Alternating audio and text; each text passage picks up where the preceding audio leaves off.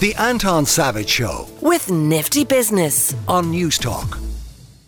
To go back to that text that we got earlier on about the rugby saying we must avoid France now. New Zealand are soft. Let's have them in the quarters. I think that's predicated, or that requires us to win our group so that we end up dodging France and ending up with New Zealand. With us is Ireland legend Keith Wood.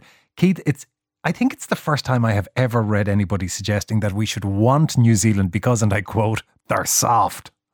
Yeah, I kind of dreamt of that during the week myself, and then kind of woke up and said that's the sort of nightmare we don't want to have, that we're wishing for kind of crazy things for us. But it's like last night made it very, very different. It kind of frightened me a little. I thought France would be nervous, and they were nervous, and they didn't play particularly well, and were still miles too good for New Zealand. So look, it's this next few weeks, it's half terrifying, half crazy excitement. I mean, it's rare that we get to the sort of place where we can dream the big dreams for ourselves too.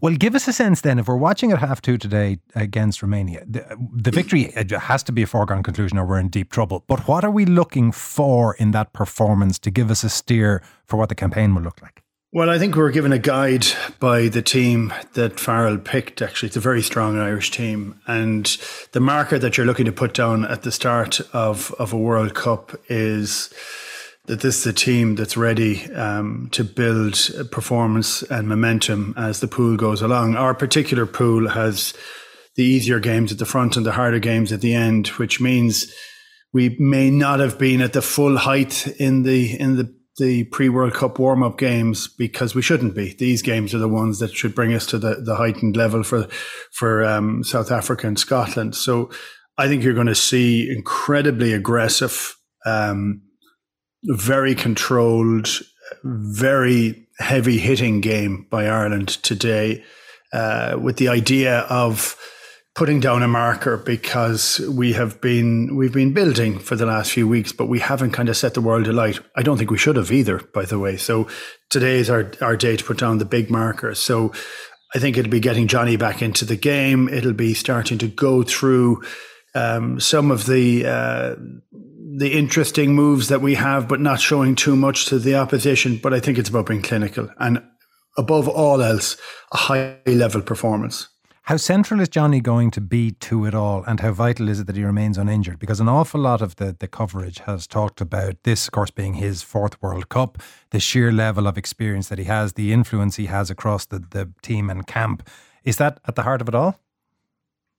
I think it's a big part of it, actually. And look, for a variety of situations, we don't have and haven't had a high level of strength and depth to knock Johnny off his perch, because at 38 years of age, it's a pretty astonishing thing that he is holding the keys to our performance. But nobody else has been able to wrest it away from him. Now, I think in Jack Crowley, we're getting someone that's getting closer to it, but he's young. So I think if something happens to Johnny, I think we can actually deal with it. But he has, he's got slower. Johnny has, but his rugby intellect hasn't got any slower. And his ability to make the right decision under the game plan that Farrell has put in, which protects him. I mean, 2 years ago, I was calling for Johnny to retire because I thought he was getting smashed up all the time. But now with the game plan that Farrell has put in place, it seems to be that there are many options that don't rely on him getting smashed on the gain line all the time. So I think it's been better for him, but his decision-making has been on a different level from any other that we've seen. So he is important, like unbelievably important, and it would be a great way to go out. But I can tell you that Johnny wouldn't be thinking of this being about him in any way, shape or form. He'd be thinking about it being a win for the team. It's very team-oriented. In terms of physical resilience, both of him and everybody else, how significant will the heat be? Because whatever about playing football in 35-degree heat, playing rugby in 35-degree heat is unusual. Yeah, I got sunstroke playing against the States in 2000. There's no fun. I went off. I got lost in the car park at half time, actually. Wow. And so it's very, very damaging. They are bringing in mandated water breaks during the game to try and cool people down. But if you looked at it was about 7 or 8 degrees cooler last night in Paris. and all the players were drenched and wrecked and the ball is slippy. You have to manage these things incredibly well, and you have to get the safety on side. I played in Bordeaux with Munster, I think about 20 years ago. It was extraordinarily hot, very, very difficult to play. But you just concentrate on the job in hand, and it's the recovery that you do afterwards, and hopefully that everybody comes out of it okay. Talk to us about the challenge that Romania will provide, because Farrell has been talking them up to some extent, as you would expect, but it's hard to see them providing a significant challenge. No, you can talk them up because you wouldn't know any of their names. Actually, we don't know many of their players particularly. But what they tend to do is traditionally have an incredibly strong scrum. They live for scrummaging. It makes it very hard to play, because when people are only concentrating on one thing, they tend to become very, very good at it. So I could see us having a fair bit of difficulty in some of the forward exchanges. But when you get to a World Cup, these lower ranked teams get an opportunity to train together for 3 or 4 months. That brings them on a huge level. It kind of brings them on beyond their ranking in the world. So they can pose a very difficult physical challenge, but a challenge to the scoreboard at the end. They're only a challenge if Ireland don't take them seriously.